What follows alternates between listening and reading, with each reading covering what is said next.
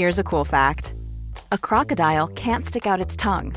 Another cool fact, you can get short-term health insurance for a month or just under a year in some states. United Healthcare short-term insurance plans are designed for people who are between jobs, coming off their parents' plan, or turning a side hustle into a full-time gig. Underwritten by Golden Rule Insurance Company, they offer flexible, budget-friendly coverage with access to a nationwide network of doctors and hospitals. Get more cool facts about United Healthcare short-term plans at uh1.com. So Brendan O'Connor, who's the GRA president, was like, I heard you outside talking to the media saying that your gang is bigger than their gang. Well, our gang is bigger than your gang, is what he said to him, to a lot of woohays from the guards in attendance.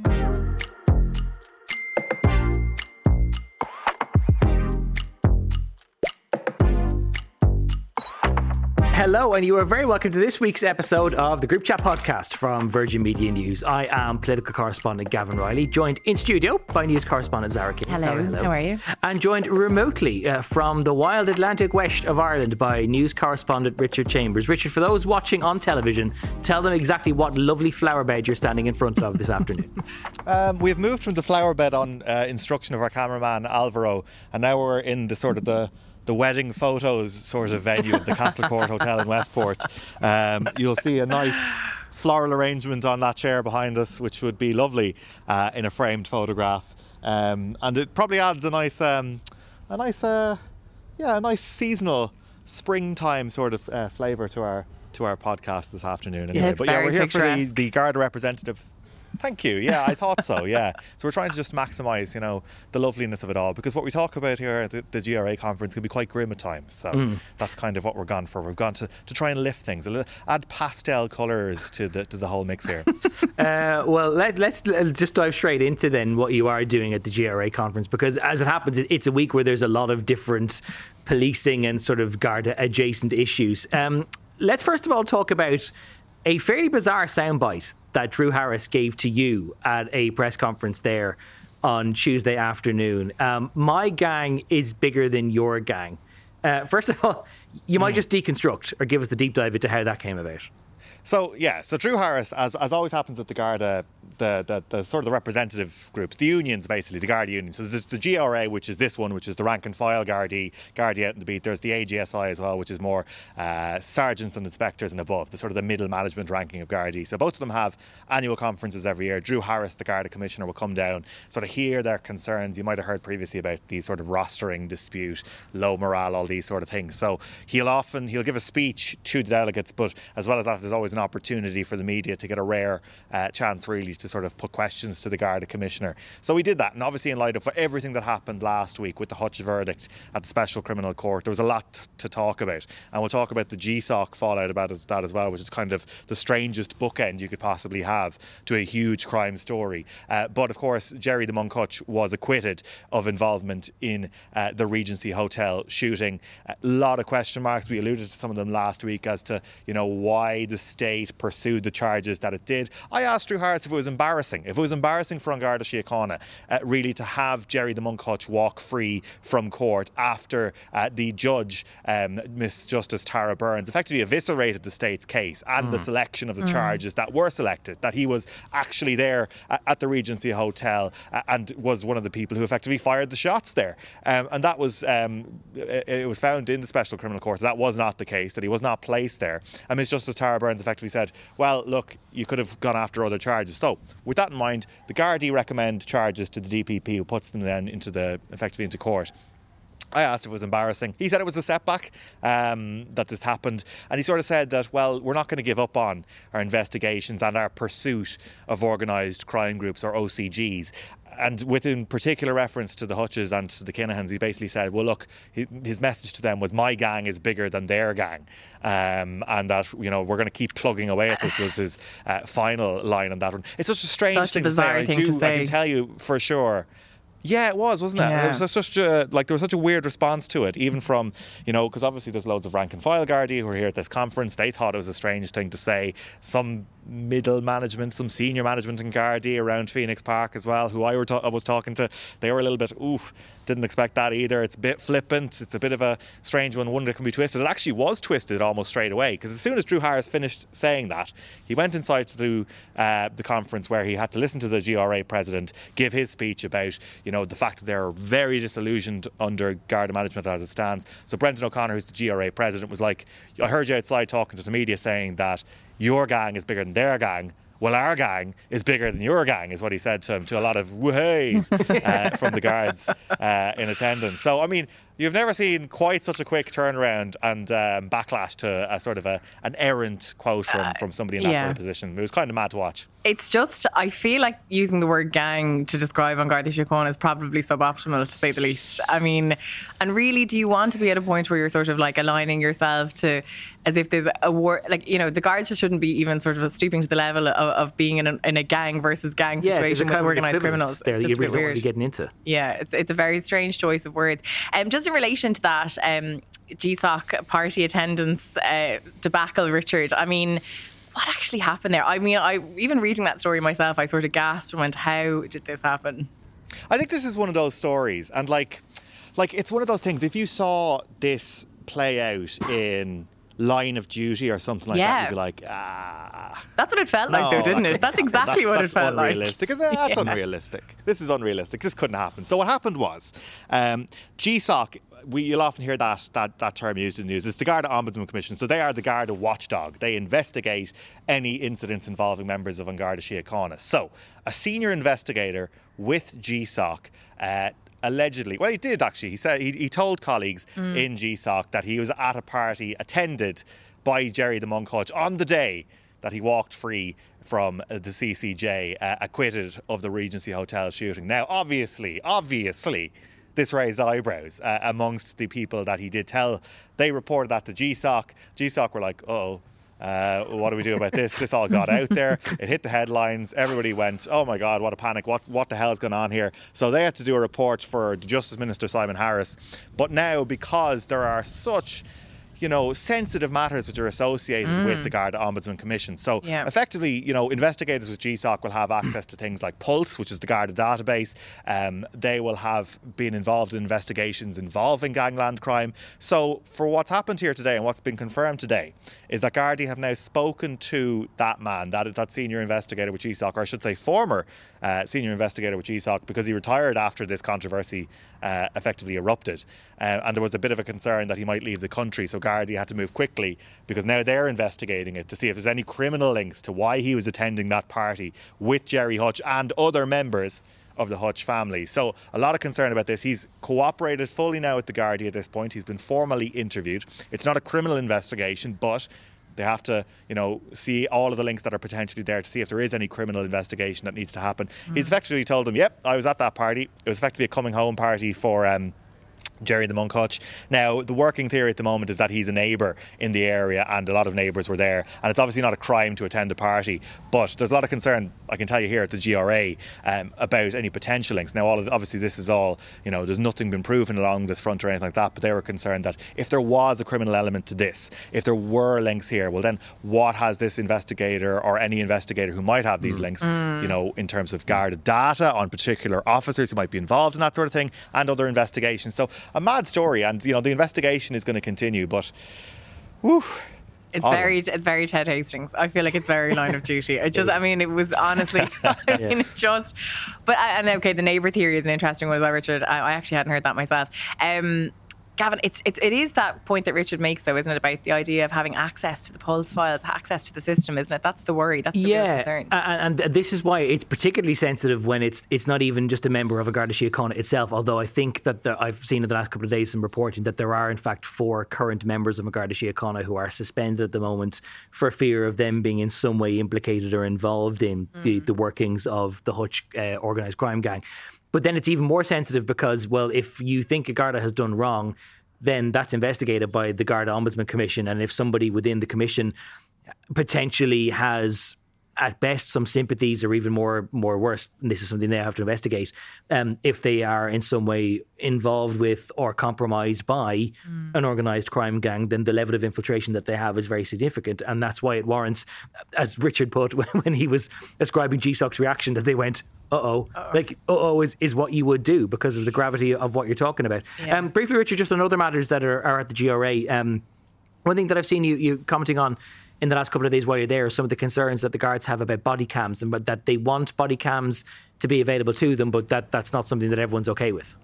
Yeah, there's a lot of these different elements, and you always get these at the Garda conferences as well. So the big political sort of touchstone at the moment is the fact that Gardaí, and this is the Garda organisation as well as the unions, the representative groups, they want body cams which have facial recognition technology in them, and this will help them, they say, to clamp down on crimes. This will be a huge tool for them. But obviously civil liberty groups and other political opposition politicians say it's a bit of a step to have ordinary body cams ascribed with this sort of technology, and the impact that could have in terms of privacy, in terms of data protection as well, because we've seen in the past what happens when state protected data is accessed or acquired by a hostile power. So that is something which is obviously a big concern. But other things they're looking for as well, they passed motions on these as well, was because of the rise in assaults on Garda members, they want to see tasers equipped to members of An Garda Síochána, leg restraints and spit guards, which of course have been a bit of a controversial tool really in the UK as well, because they have been used in instances in UK police forces, in instances which have been described as police brutality. So there's a whole lot of different tools and gadgets which the guards want to use, at least the members here want to use, and they voted on it, which will probably get a lot of pushback. And I think that's something which is worth watching. Like, I know the government, in terms of the facial recognition software on the body cams, that's something the government actually wants to rush through quite quickly. Yeah. So there might need to be a few tougher questions asked about that, I'd say. And also, Richard, there's a whole kind of conversation this week happening about the culture within An Garda Síochána as well. And also, we're seeing those numbers, they're citing numbers of people leaving the force as well. I know we've talked about this in relation to healthcare, Gav. We've had that conversation about people leaving, and even just being able to afford to live in major cities and work on the front line for An Garda Síochána is really becoming a logistical difficulty for members of An Garda Síochána as well.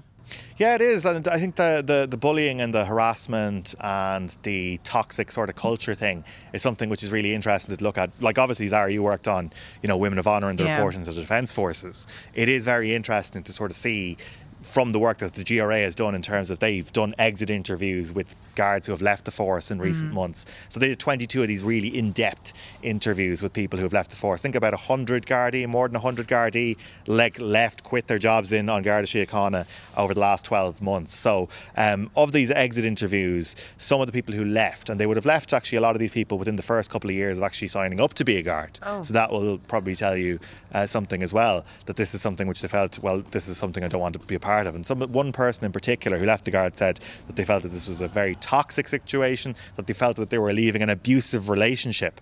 And given that Gardaí actually do work a lot in terms of domestic violence situations, domestic abuse situations, using that sort of turn of phrase is not something people use lightly. But this is another problem as well. Drew Harris came here yesterday and he was like, I don't really see much of a problem in terms of culture. I don't see a problem in terms of bullying, which got a very, very, I suppose it was a bit of a spiky reaction really back from the delegates here. They were like, on the news at 5:30 on Tuesday, where there was open heckling, which, when you consider that the guards are supposed to be a kind of a disciplined force and you generally don't kind of back chat to your superiors, the idea that the commissioner was being heckled by his own rank and file was really quite something. It was mad. That was a mad moment, because he came up to the podium to Drew Harris and he was like, I don't recognise your concerns over morale. I don't think you have much of a point here in terms of rostering, and I can't be the only one who compromises on these issues. You guys need to compromise as well. And I just started this ripple from front to back of and boo and come on, Commissioner. It was kind of like, Jesus, it was tough talk. As much as he was talking to the gangs, and my gang is bigger than their gang sort of thing, he had tough talk from members here in GRA as well. And it's clearly sort of part of his character and how he does things, how he operates, is to be like my way or the highway sort of thing. But it did unsettle people here, and then they passed a motion this morning, which actually wasn't a motion of no confidence. It was a motion of diminished confidence, or a motion of some confidence, as some of the journalists here have called it. That they weren't quite saying, well, we have no confidence in the Garda Commissioner, but we've damaged our confidence in the Commissioner, which I suppose it goes to what you're saying, Gav, is like, for, people who are members of An Garda Síochána, discipline and loyalty and all that sort of stuff is built into it. So even though it isn't a full-on, we have no confidence in you, it does go some way towards that. I suppose especially when we have that conversation about, the Defence Forces are, An Garda Síochána is telling people in the Defence Forces to come forward and report issues of bullying or harassment or particularly sexual assault, that if An Garda Síochána is going to be the ones investigating that and they seem to have their own problems, that does raise a number of questions as well, doesn't it? Yeah, absolutely does, and I think that's something which I think there's a conversation which has been started by Women of Honour, and obviously the situation in Women of Honour in the Defence Forces is, it's specific to the Defence Forces, but I think there's a conversation starting now in organisations across the country, whether it be state organisations and agencies or otherwise. There has to be conversations about culture and what culture and the lack of women in leadership roles might actually mean for things. I think that there's going to be an examination which is going to take place in a load of organisations as a result of what happened and the women who came forward in Women of Honour, and what that will mean then for other organisations going forward. Well, the inquest into the Stardust fire has finally begun after 4 decades of families looking for answers. And I'm joined now by Louise and Selena in studio, who lost 3 of their siblings that night in 1981. Thank you so much for coming in, guys. Welcome. We've met so many times. And nice to introduce you to Gavin, because obviously we've met so many times. We've met so many times and spoken over the years. When I saw you yesterday morning at the start of all this, because the families gathered at the Garden of Remembrance, it was such a bittersweet moment for you. And your mum was just arriving in the taxi, and Mrs. McDermott is such a gorgeous lady. And you can see a photograph of her actually on my Instagram. I posted it yesterday.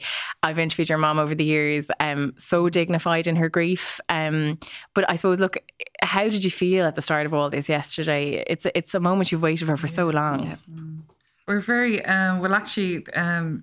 yesterday morning we woke up, we were very nervous. Well, we didn't sleep the night before. Yeah. And then we were preparing, but it was I felt personally very nervous, but also excited, and I was just explaining to Darren Mackin, he's your solicitor. The solicitor, and the team Phoenix Law, that they were saying, how are you feeling? But for me, and a lot of us, was when the jury was sworn in on the Monday. That was when we were walking up Jones's Road, and we seen all the queues of people going in for jury, to be selected for jury service. That to us was a real turning factor for us, because it was like, this is actually happening. And the jury was sworn in, and it was like, God, nobody now can block it. Nobody can change it. It's actually happening. It's underway. It's underway. And once the jury was sworn in, it was like, well, this is it. We're on the road. Yeah. So that it was sort of, it was great then yesterday, meeting at the Garden of Remembrance. And we were very nervous now, and that we finally got here after 42 years. So, it was brilliant. And like I said, excited, weren't we? It was great to finally get going. Let's go back to the events of... In fact, even before we talk about the events of 1981, you both lost 3 of your siblings in the fire on Valentine's Day in 1981. Tell us about them. Well, Willie was the second oldest, so he was the oldest boy, so he was 22. And then there was June Willie, and then there was Breed, and then there was Jim, and then there was George, who died, he was 18, Marcella was 16, and then there was myself and Selena. So Willie was the second oldest, and the other, Marcella and George, were in the middle. Yeah, but they were the 2 that were immediately older than you guys. Yeah. It must mean then that, and we might come back to what the experience was like on the night and then in the days to follow, but it just must mean then that in your home life that there's such this enormous void, that it's a really busy house, that you've got loads of siblings. You guys have 3 older siblings, and they're just not there. It was like you say, you go to bed on that Friday night and you wake up and half your family's gone. It was like a silence, because we're a family who love our music. All of us do. Big into the GA, the football. The house was always busy, and it was just kind of like gone. And our older 2 sisters, Breed and June, they had married. They had moved out. They had their own homes. So for myself and Selena, we're left in the house on our own, obviously with our mother and father. But that was like shock because it really underlines when you're used to having such a busy house. Yeah, like, it was like there was one room empty. And what was the age gap between your sister and you guys? Marcella, she was 16. She was 16. Yeah. I was 13 at the time, and I was 11. You were 11. Yeah. Wow. And, you know, your mom was saying that night that she obviously knew the two boys had gone. Now, and just to remind people as well, because I think, you know, it was Friday the 13th of February. It was sort of the Valentine's big night at the Stardust. And everyone was going because there was a dance competition on, and it was the place to be that night, wasn't it? Like, there was huge excitement, and everyone was kind of begging Mum and Dad, can I go? And I mean, that was the buzz. And your mum didn't actually know that Marcella had gone, did she? No, she knew that George and Willie were going. Willie decided at the last minute to go to Stardust, and my mother said, "God, but you never really go to the Stardust." And he goes, "Oh no," he said, "I've changed my mind. I'm going to go." And then George, she knew was going, and she got him a new shirt, and he had a date with a girl at the Stardust. And so he was all excited. And then Marcella told my mother that she was going babysitting. And but I knew she wasn't going babysitting. She told me that she was going to Stardust and not to tell Ma. Yeah. So I had her, which I did a few times for her, hid her clothes in a little bag, and I put them in the alio. So she was able to sneak out and say goodbye to my mum that she was off babysitting, but she wasn't. She was actually going to Stardust with her pals. Yeah. You know, so on the night then that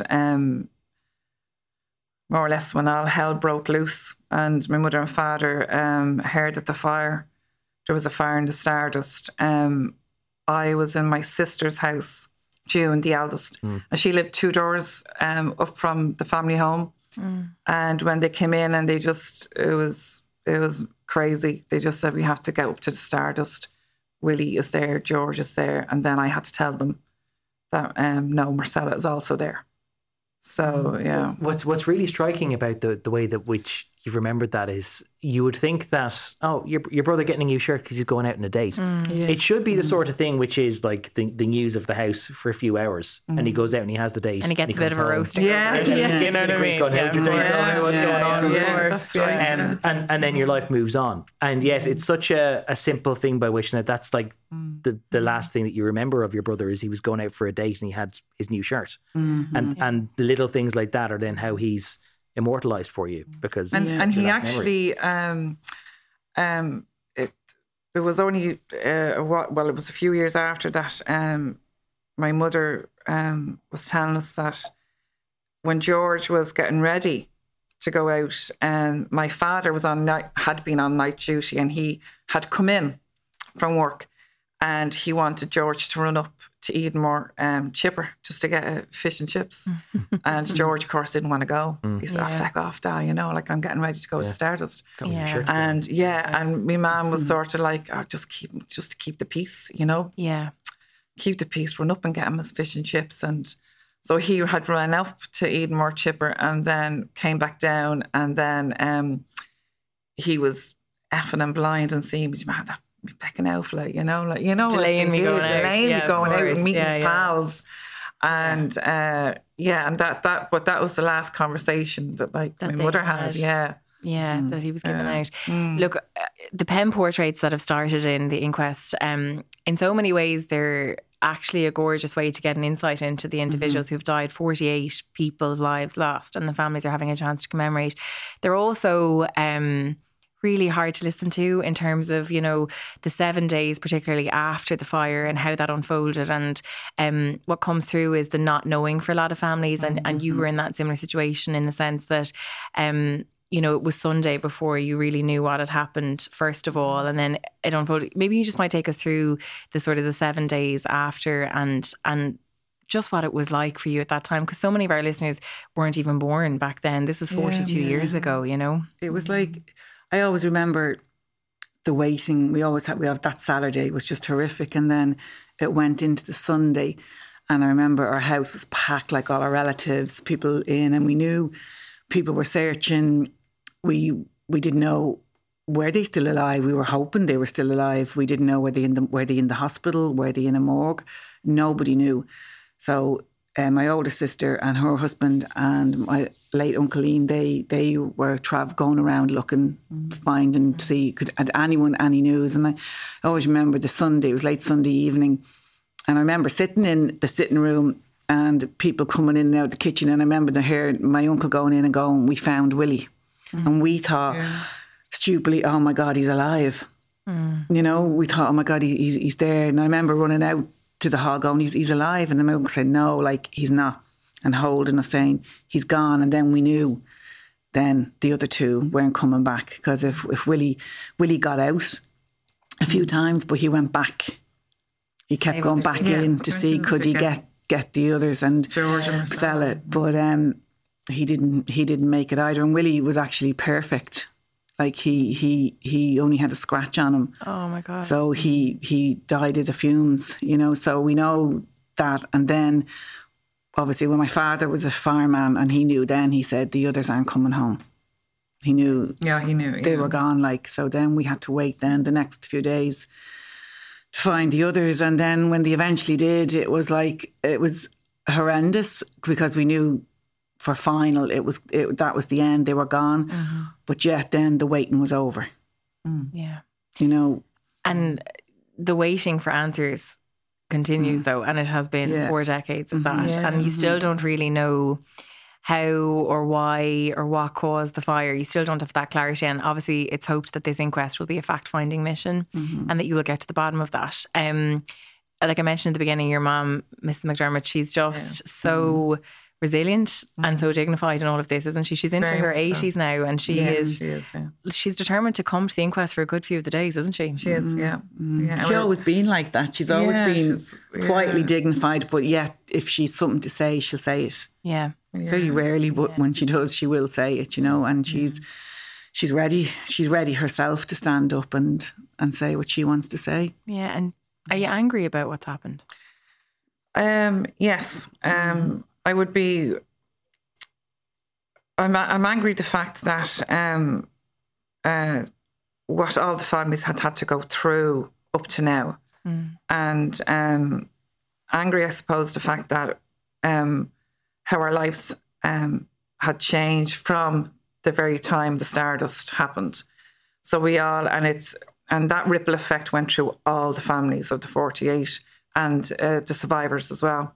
So what they had to go through, still going through, and there was no help. So I'd be angry about that, wouldn't we? Yeah, you know, and having to wait so long and fight. I think all the fighting we had to do, protesting, campaigning again and again, and then being promised every time we got somewhere that, this is going to happen, and then something else again would drag it down, or no, we're not doing this, and fighting was the worst. After 42 years, and I'm conscious that this might not be a question that you've got an easy answer to, but having waited so long, what would justice look like to you? What would amount to justice for you? A massive relief. It would be a massive, massive weight off. I think the weight of the grief on all the families would lift. It's not going to bring them back. God, we know that now. You know, they're gone, and it's not going to bring them back. But it's just the fact that nobody was ever made accountable, and that nobody then would listen, and then nobody would give us answers. And so, for us to get some sort of accountability to their deaths, even to have a proper coroner's report, which we don't have one for George, William, Marcella, that alone is against the law of the state. Do you know what I mean? So it's just, it's incredibly unfair what happened to all the families. And and I suppose then when the big one was probable arson was ruled out, when that was ruled out, we said, okay, that's here we go. We're definitely going to get the inquest now. They have to. But yet again, that was blocked, and they said there wasn't enough evidence there to warrant a new inquest. So I always said it was giving us one thing in one hand and again taking it back in another. You know, so the fight then had to continue. You know, so to get some sort of Well, we will get justice at the end of this, please God. And the truth. Yeah. A lot can happen in the next 3 years. Like a chatbot may be your new best friend. But what won't change? Needing health insurance. United Healthcare Tri-Term Medical Plans are available for these changing times. Underwritten by Golden Rule Insurance Company, they offer budget-friendly, flexible coverage for people who are in between jobs or missed open enrollment. The plans last nearly 3 years in some states, with access to a nationwide network of doctors and hospitals. So for whatever tomorrow brings, United Healthcare Tri-Term Medical Plans may be for you. Learn more at uh1.com. Millions of people have lost weight with personalized plans from Noom. Like Evan, who can't stand salads and still lost 50 pounds. Salads generally for most people are the easy button, right? For me, that wasn't an option. I never really was a salad guy. That's just not who I am. But Noom worked for me. Get your personalized plan today at Noom.com. Real Noom user compensated to provide their story. In 4 weeks, the typical Noom user can expect to lose 1 to 2 pounds per week. Individual results may vary. Okay, there's been a huge discussion around Niall Collins this week, more than this week, Gavin. What exactly, first of all, just to bring us up to speed, is exactly happening with this? Where we are right now at the time of recording, so this is going out on TV on Wednesday night and the audio podcast on Thursday morning. At some point on Thursday, Niall Collins will be making a statement in the Dáil, and he will be asked to account for his actions in whatever role he might have had in Limerick County Council coming to sell off some land in 2007 and 2008. And the reason why this has drawn some controversy is that at the point at which the council began to sell off this land, the point at which it appointed an estate agent and got the ball rolling, Niall Collins' wife had expressed an interest to the council in buying the land. And the question really is whether it was appropriate for Niall Collins to have been a participant in any council meetings, or whether he may have played any active role in the process of the council coming off to sell the land, knowing that his wife had expressed an interest. And his wife is a GP, and it was thought that maybe it would be to build a medical centre. Yes, in December 2006, Niall Collins' wife, through a solicitor, wrote to the council and said, would you have any interest in selling off this land? Because I'm a GP. Patrick Swell could use a GP surgery, but this is a grassland site. There is no GP right now. And I would be interested in developing a GP surgery on this site. So would you consider selling it? Now, the council doesn't have the authority to sell land without the councillors ultimately giving their agreement. So there was a meeting the following month at which council officials went to the councillors in the local electoral area of Bruff, where Niall Collins was one, and said, we've had a few inquiries about selling off this land. Would you be all right if we went about selling this land? And Niall Collins is recorded as having attended the meeting, not having said anything or cast any explicit vote, but having been present and not recused himself when councillors were asked to give their blessing to get the ball rolling. Now, what's important to state is that it took about a year and a half for the sale to completely go through. And when councillors were asked to give their final approval to this whole process in September 2008, Niall Collins was no longer there. He got elected to the Dáil in May of 2007, so he was no longer a member of the council at that point. But there have been questions raised, and this was all triggered by reporting last week by the news website The Ditch, as to whether it was appropriate, or even in some instances whether there might have been a law broken by Niall Collins being involved in this process if it was seen to be granting some kind of material benefit to his wife, or if he and his wife had what is called in law, and bear with me, a pecuniary interest, basically a monetary or financial interest in the matters that were before them. At best, it may have been immoral, and at worst, some questions have been raised as to whether, in fact, laws may have been broken in the course of this land being sold while Niall Collins was a member of the council. Okay, so this appeared on The Ditch, as you mentioned, and it wasn't being picked up by other media outlets, and this is something that has come up, obviously, particularly on twitter.com over the last couple of days as to why the mainstream media was not covering this story. Now, I do think, and both of you can get into the weeds of this because both you're much more active on twitter.com than me, but I suppose, look, what are the challenges that journalists face in terms of, fact checking, sourcing, and ensuring that you have the right information to bring a story like this to air? Yeah, well, I suppose the first thing to say when from the very get-go is that when you see a story being reported by another outlet, you always want to do as best you can to make sure you can stand it up for yourself. That we're not generally in the business of just taking what other people say as gospel. You always try to establish the facts for yourself. And that's particularly true in an instance like this, where although the website has a very good track record of breaking stories about planning issues involving TDs and has claimed 2 ministerial scalps, and they absolutely deserve to be taken seriously, the thrust of the story, as it was first reported by The Ditch, was that Niall Collins may have broken the law. And if you're going to accuse somebody who is entitled to their good name of having broken the law, you really have to be absolutely sure that you've got enough evidence at your disposal that you're prepared to say that yourself. Because if you're not, and it turns out that somebody hasn't broken the law, then you're impugning their good name and there's a risk of a defamation involved, and they could come pursuing you for repeating something that you're not prepared to stand over. Exactly. And just to be clear for anyone who has any confusion around this, that would mean that you're not just saying your only source is some other outlet. You have to have that information to hand yourself as a journalist to actually be able to say, right, I can see this is fact and I can report. And moreover, and this is probably a point that in fairness, a lot of people who don't work in the media may not have understood, and this is a very technical but a very important one. If something may be defamatory, then you are yourself being defamatory by pointing people to it. So if I say there is a piece on The Ditch which raises significant allegations that Niall Collins may have broken the law, if I have reason to believe it may be defamatory, then I am compounding the problem, because if that article is an unfair attack on his good name, I'm repeating the attack. I'm drawing attention to it. I am telling people who may not have seen it otherwise where they can read these allegations. And if I can't stand over the allegations, then I'm repeating the whole thing. And that basically means that although it seems very anachronistic in this day and age, because anyone could see the link on Twitter or retweet the link or point you to the link and go, why aren't you talking about this? Until such time as other outlets are actually confident about the facts of the story, we can't even acknowledge its existence, which is really weird. But we can't even acknowledge or justify or even acknowledge that this story is there for fear of pointing people towards something that may in itself be defamatory. So in the meantime, what do? Like any journalist, you go and try and establish the facts for yourself. But that was made very difficult in this instance, because you would either need Niall Collins to offer you a statement, and he was approached multiple times over the last couple of days. I approached him my producer on radio approached him to come on radio at the weekend. Yeah. No answer. Any queries were, understand, stonewalled by ourselves and others.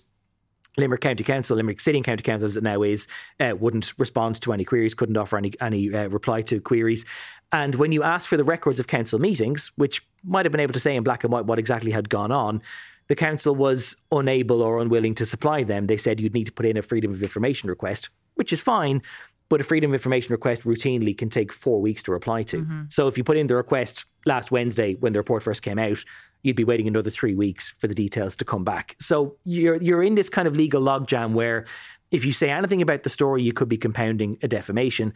But if you, in the meantime, try to deconstruct the story or rubbish it or say that there's good reason to doubt it in some way, you could be impugning the journalist who wrote it, and they're entitled to their good name as well. So you're stuck. There's this middle ground where you can neither say anything that vindicates it nor say anything that undermines it. You can say nothing. And that leads to this position then where you have people on Twitter wondering, why can't you say anything at all? The reason why you can't say anything, the reason why you can't even acknowledge it, it's not because there's a conspiracy to bury it. And there was a worrying number of people who thought that there was a sector-wide conspiracy to bury this story for fear that it might damage the government. Not the case. We merely couldn't talk about it because you're stuck in this legal stalemate where you're damned if you did and you're damned if you didn't. And Richard, that is it, isn't it? I mean, that's the importance of good journalism, is having your sources and having your facts and having, things be watertight before you put your name to it and you publish it. Yeah, absolutely. I mean, and the guys in The Ditch have done an incredible job, really, in terms of, their previous investigations into particularly planning matters involving politicians who are members of the government. So it isn't a reflection on them whatsoever. What has been interesting, I suppose, in the days that has followed, really the floodgates opening in terms of reporting on it and Niall Collins making a statement on it, I think is interestingly is the political sort of response to it. So you haven't really, even in that sort of that period where there wasn't really anything happening, you didn't really see many politicians sort of get involved in it either. So you didn't see like Sinn Féin or opposition parties touch it either, because they are pretty much privy to, or they are subject to the same rules then that any other members of the public or journalists would be as well. But interestingly, it was of note, I think yesterday it was in the Dáil, Tuesday in the Dáil I should say, when you had members of, effectively independent politicians saying that they didn't want to call Niall Collins to answer questions on this, which I do think probably doesn't do anything to dispel any sort of,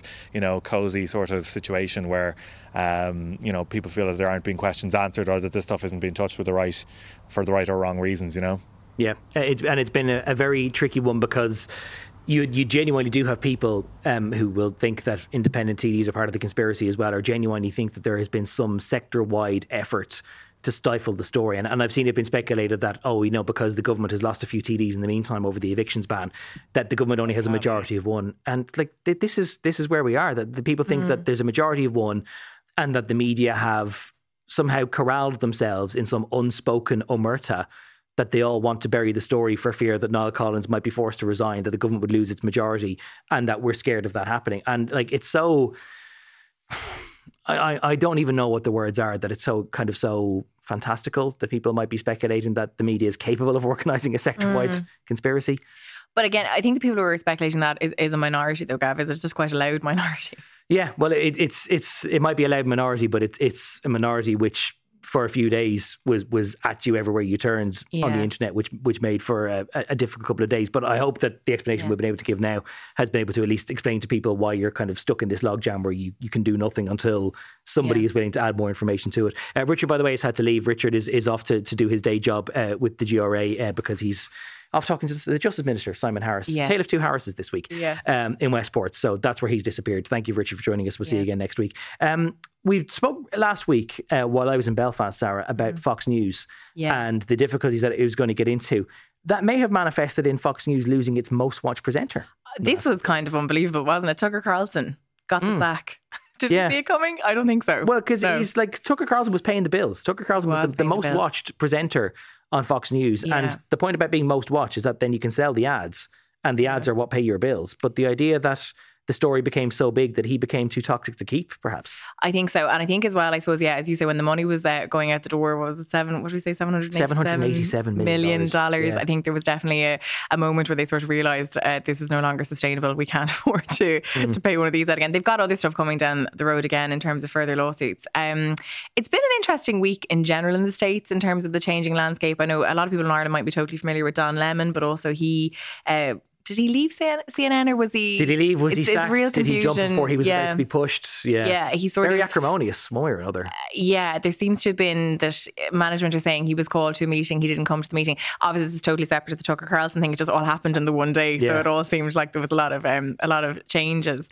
In terms of Tucker Carlson, it'll be interesting to see as an individual what he'll do next. What do you think? I mean... Yeah, perhaps some podcasting, maybe, or if you're available, we're not. Tucker, sorry, three's a chat. You would imagine that he will. I couldn't imagine somebody like him being deplatformed for very long. If you follow me. Which is interesting then, because we talked last week about how, and Richard made the very astute observation that there are some people who would be supporters of the Republican Party and now consider Fox to have been lost to the mainstream. Yeah, that Fox no longer gives voice to the way that they see the world, irrespective of how true their worldview might actually be. Yeah. So there is a growing market of other right-wing news outlets like One American News or Newsmax. And if they're in the market and they want to make an investment in the sort of person who does bring viewers, it'll be interesting to see where he ends up. And that in itself could then just be an interesting microcosm of what's going on in the media in America, and our outlets that once might have been seen as fringe. Do they now have the clout where they can actually bring in a big body and pay him the big bucks, because that in its own way might bring in the viewers that they need to bring to the next level? And of course, all this happens on the week that Joe Biden has finally declared that he's going to run again. I mean, I definitely hoped he would have done it in Ballina, to be honest. Was he going to do it? I know he wasn't going to do it. We've spent the whole week speculating that he might. But it's funny. I will say that when a couple of the American journalists that I was chatting to in Ballina were sort of blown away by the crowds and everything that, he had managed to bring in. And one said, God, if only he could get these crowds in America for a rally. That there was kind of a feeling that that Joe Biden wasn't really able to generate that level of interest. That he wouldn't electrify people that way. Yeah, which is interesting. And one thing which is interesting, and again, at risk of sounding like we're being very ageist, there's no getting away from the fact that one of the main concerns about his ability to run again, and it's even distinct from his ability to serve a second term, is his ability to wage a campaign. Because they're so exhausting that they would floor a man half his age. He's going to be on the cusp of turning 82 at the time of the next election. And it's a very just physically exhausting thing, which he was able to bypass in 2020 because COVID was there and he was campaigning by video link from his basement. Now he will be expected to do, one presumes, the rigours of a full coast-to-coast thing for weeks coming up to it. And there's good reasons to wonder whether a guy of his age can do that as well as others can. But I would say like when you look at the visit and you look at the schedule for a visit, all of that is so exhausting. Okay, it's 3 days or whatever. But I think, like, you know, if he can manage that, I think there could be a possibility that he could push on. I mean, look, what's the alternative? The alternative is Donald Trump. Who will be 80 or 81 by the time the election comes. But that's what I'm saying. Well. Like, so it's not that it's one vibrant man to another. I mean, it's sort of interesting to see. I mean, look, the only person I think that probably loses out really in a rematch of Biden and Trump is the American people. I think they don't have a great, like, there's not a broad spectrum to choose from there. No, and I suppose this is the downfall of the two-party system that you how think is that it if actually, while we're on this now, right? Just like, okay, I suppose now that we're in the weeds of this, right? I would say this is kind of, this is unscripted, and but again, you're Mr. Politics. I'm just so curious as to how Kamala Harris never sort of made it through or never broke through and became the standout star from this presidency. Because it was striking when Joe Biden was running in 2020. Ordinarily, the campaign is always framed as the Biden White House will do this. The Biden campaign says this. Mm-hmm. And it was remarkable how many times he got Kamala Harris's name into it. It was the Biden-Harris administration will do this. Tale of three Harrises. In fact, not even just two. That's the episode name for this week, Tale of Three Harrises. So it was remarkable that immediately it was already being framed as it was almost a joint ticket, that it wasn't I'm the president and this is my number two. There was this sense that she was really going to be an active participant. Like, I almost thought when, like, remember she walked out to that Mary J. Blige song, Work It, a tune, by the way, everyone look that up on your Spotify. And when she walked out to the song, there was this real moment of hope where I was like, I feel like she'd nearly take over 2 years in and it's going to be huge. And the thing that people almost remember from the victory being called is the "we did it, Joe." Yeah, totally. We, like, very much a participant in the whole thing. Yeah. It seemed like from day one that her kind of return to Washington was a tad misfiring. Like, I remember it being observed that the home which is set aside for the vice president to work out of and to live in Washington, it's in the Observatory Circle, just in Embassy Row, just to the northwest of Washington, that it needed renovation for a couple of months, and that she was living out of a hotel or out of some other building, and that she just kind of wasn't able to find her feet.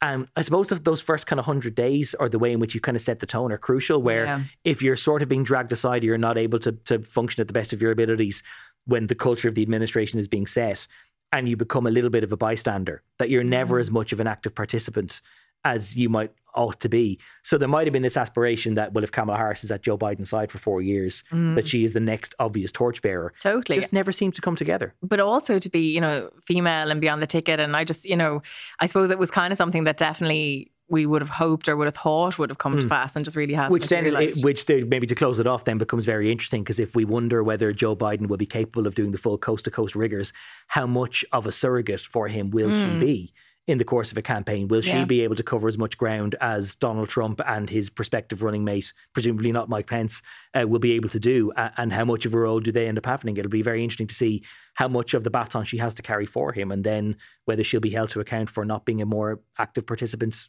in the regime as it is. Yeah, well, we're out of time. We are. Enjoyed Time this week. flies when you're having unscripted group chat fun.